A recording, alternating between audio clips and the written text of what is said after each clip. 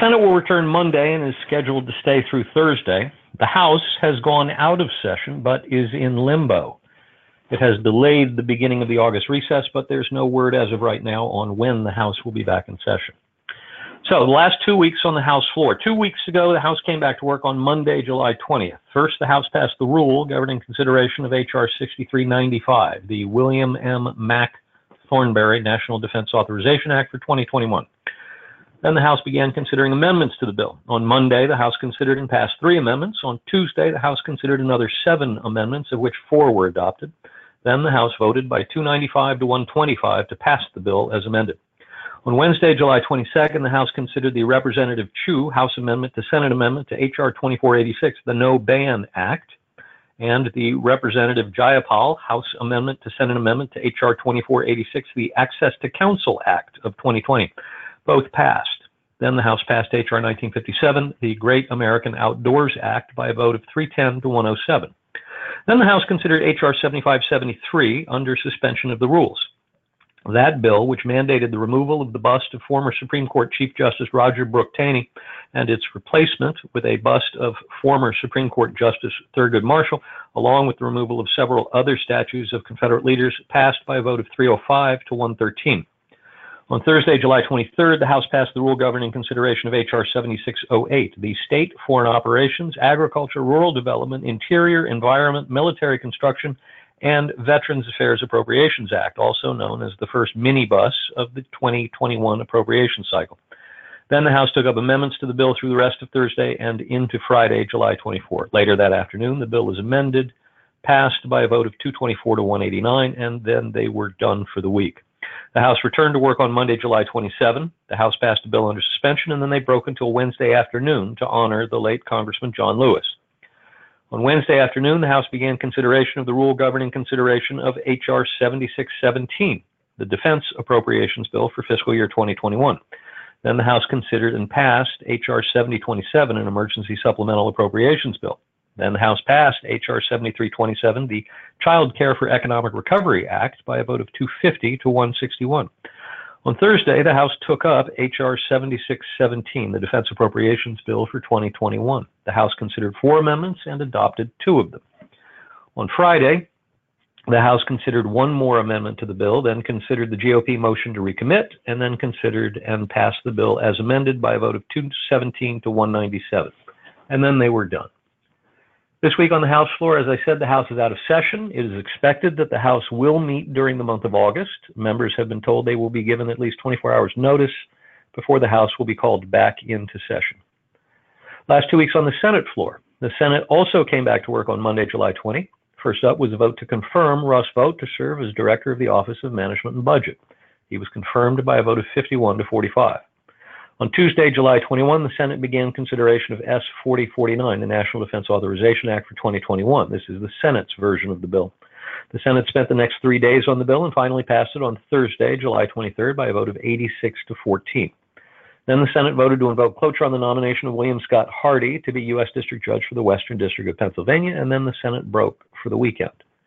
The Senate returned on Monday, July 27, and voted to confirm the nomination of William Scott Hardy to be U.S. District Judge for the Western District of Pennsylvania. On Tuesday, the Senate voted to invoke cloture on and then to confirm the nomination of David Cleveland Joseph to be U.S. District Judge for the Western District of Louisiana, and the nomination of Dana T. Wade to be an Assistant Secretary of Housing and Urban Development. On Wednesday, the Senate voted to invoke cloture on and then to confirm the nomination of Marvin Kaplan to be a member of the National Labor Relations Board, and the nomination of Lauren McGarity McFerrin also to be a member of the National Labor Relations Board. The Senate also voted to invoke cloture on the nomination of Derek Kahn to be Deputy Director of the Office of Management and Budget.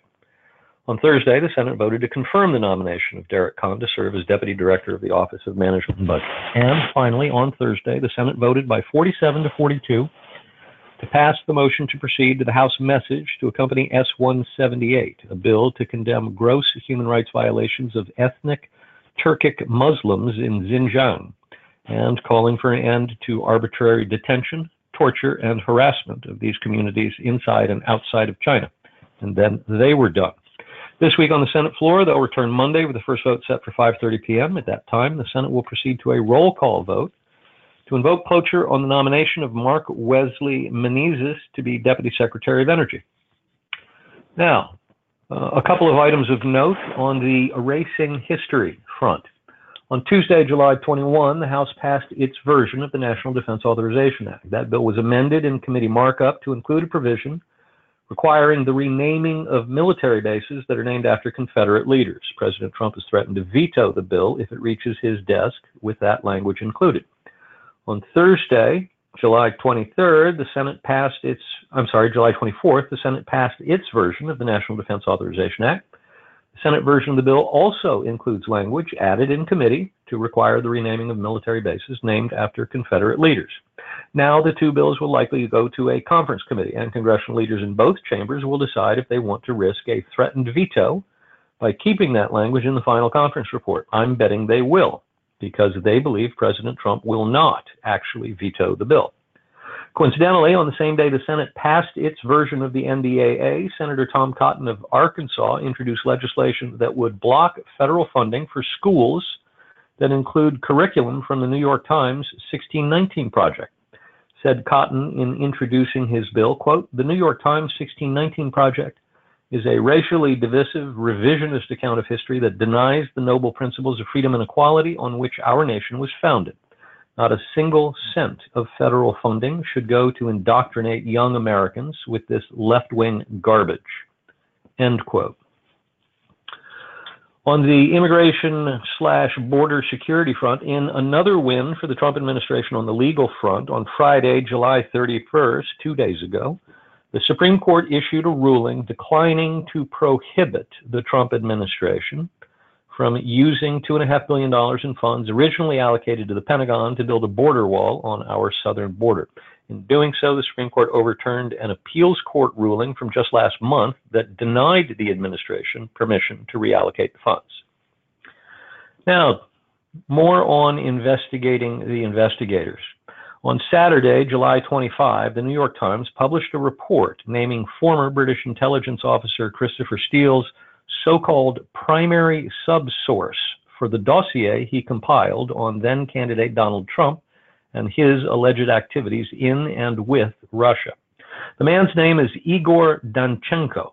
The FBI interviewed him early in 2017, and he agreed to tell investigators what he knew about the compiling of the Steele dossier on one important condition, that they keep his name out of it. Danchenko, it turns out, is a professional expert in Russian politics. As the Times piece put it, quote, "Mr. Danchenko's identity is noteworthy because it further calls into question the credibility of the dossier." And remember, this is the New York Times I'm quoting.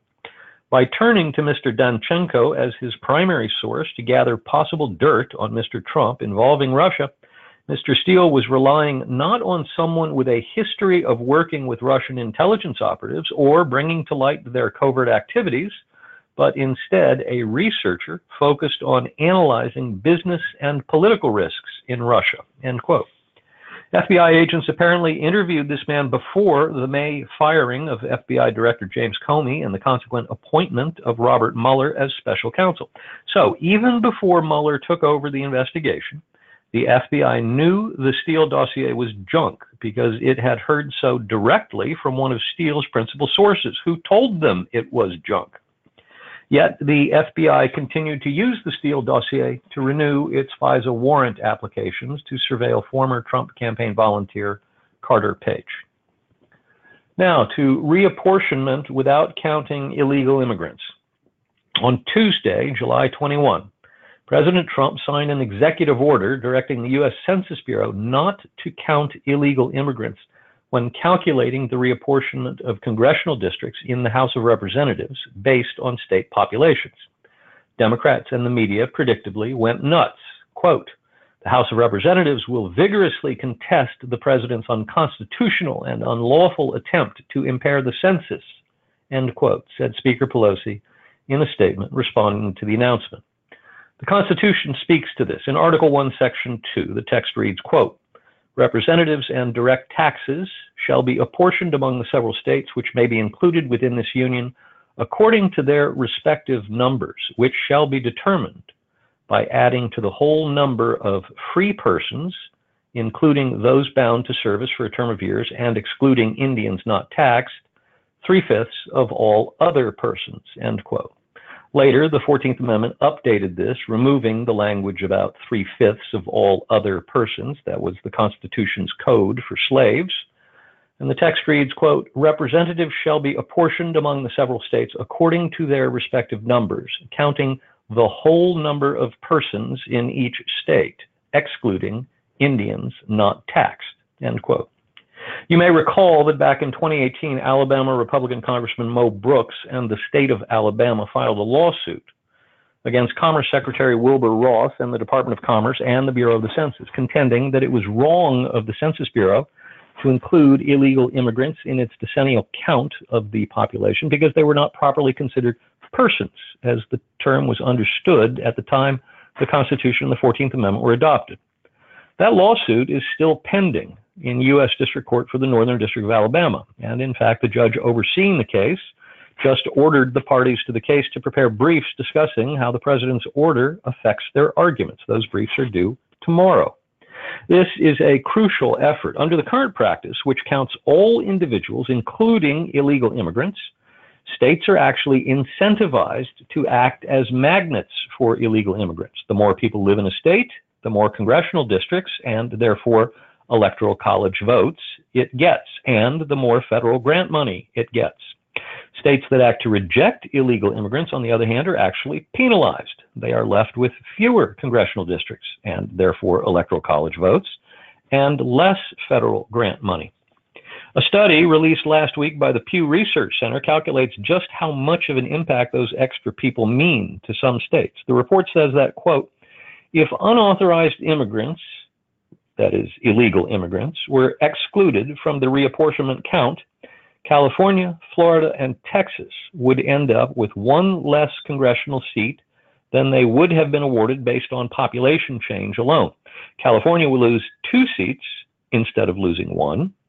Florida would gain 1 seat instead of 2, and Texas would gain 2 seats instead of 3, according to analysis based on projections of the Census Bureau 2019 population estimates and the center's estimates of the unauthorized immigrant population, end quote.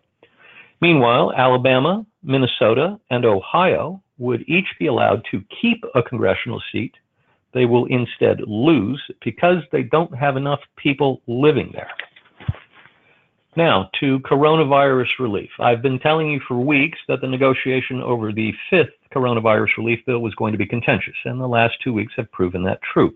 There are different motives and different interests and different priorities at play here, and it's making these negotiations some of the most difficult we've seen on the Hill in quite some time. For starters, there are not 2 sides to the negotiation as there usually are. Usually, it's Democrats on one side and Republicans on the other. When Barack Obama was president, he had to spend 6 years being opposed by a Republican-controlled House and 2 years being opposed by a Republican-controlled Senate, too. But no matter what the circumstances were, he sided with his Democrat colleagues on the Hill, and they opposed the Republicans on the Hill, and there were only 2 sides to those negotiations. The Trump White House, for whatever reason, is not approaching these negotiations as if it's got backup from the Republicans who control the Senate. In fact, for most of the last week of the negotiations, Senate Majority Leader Mitch McConnell was not even in the room with the lead negotiators for the other 2 teams. House Speaker Nancy Pelosi and Senate Minority Leader Chuck Schumer for the Democrats, White House Chief of Staff Mark Meadows, and Treasury Secretary Steven Mnuchin for the Trump administration. That might be all right if Meadows and Mnuchin knew they had McConnell's proxy in their back pocket, but they don't. And late in the week, they threw him under the bus, if news reports are accurate. At issue is McConnell's demand that the bill contain liability protection for businesses, schools, hospitals, and the like. He fears that in the absence of such new protections, we'll be looking at a virtual tsunami of trial lawyer action that will be so threatening that business owners and others will simply decide not to take any chances and will remain shut down. For the last several months, McConnell has been telling anyone who will listen that adding such liability protection is his must-have for the legislation. Absent a provision including such liability protection, he has said he will not schedule the bill for floor action in the Senate. The White House and Democratic leaders received that message months ago, and the White House said weeks ago that adding such liability protections was a priority for the bill. But then on Friday, the Washington Post reported that, quote, The White House is willing to cut a deal with Democrats that leaves out Senate Republican legislation aimed at protecting employers, hospitals, and schools from coronavirus-related lawsuits, according to two people with knowledge of internal White House planning. The White House wants and is pushing for the liability shield as a top priority, but would be willing to sign off on a deal that lacks the legal protections, those people said. Senate Majority Leader Mitch McConnell controls the Senate floor and could shoot down any deal that leaves out what he has said is a necessary component of any stimulus package. One of the people familiar with the administration's thinking said the measure, quote, was considered important, but not absolutely essential, end quote, end quote. Sounds like trouble, but there's a catch. Even a careful reading of the Post piece does not indicate whether the White House is leaking to the Post that it's giving up on liability protection, or possibly merely talking about giving up the fight to include liability protection in the context of a much smaller bill, which merely extends the $600 a week unemployment insurance super stipend that expired on Friday. Let's back up. The negotiations didn't really begin until early last week because Senate Republicans and the White House couldn't get their act together and get on the same page. When Meadows and Mnuchin first sat down with Pelosi and Schumer, they were so far apart they couldn't do anything but leave the meeting and go whine about each other to the media. It took them a few days to even really get their sea legs in the negotiations. Now, keep in mind they were and still are negotiating under the pressure of a ticking clock, because at midnight on Friday, July 31, 2 nights ago, two very significant provisions of law expired. The first is the $600 a week unemployment insurance super stipend. The second is protection against eviction for millions of Americans who have had financial difficulties during the pandemic and the accompanying economic downturn. Neither side wanted to be vulnerable to being blamed by the other for the expiration of either of those two provisions, and both wanted very much to wrap up a deal in time to keep those benefits in place without any interruption. As Friday neared, and it became clear the two sides were too far apart on the major issues to be able to reach a comprehensive deal before the benefits expired, the White House negotiating team offered major concessions. They offered to extend the benefits in their current form for a week, and they offered to extend the benefits for 4 months. Now, remember, this is a benefit that most Senate Republicans don't believe the U.S. government should be offering in the first place, because they believe the benefit acts as a disincentive for some workers to go back to work. So they were opposed to extending the benefits anyway. But the White House, operating separately, doesn't so much want to see the benefits extended as it fears being stuck with the blame if the benefits are not extended. So a bout of weak knee-itis hit Mnuchin and Meadows late in the week. But it was to no avail anyway. The Democrats believe that if they agree to solve the unemployment insurance problem in a separate bill, a narrow bill, then they will lose leverage over the conduct of the negotiations over the rest of the subject matter. So they've made clear to Mnuchin and Meadows that they are not interested in what they call piecemeal legislation. Meadows and Mnuchin and Pelosi and Schumer met yesterday for 3 hours, and both sides emerged with smiles on their faces and talked for the first time of progress being made. Senior staff met again today, and the principals are scheduled to meet again tomorrow, but they are still very far apart on some very fundamental issues, and I would not be at all surprised to see this negotiation take longer than a week to produce results. And that's our Washington report for this week.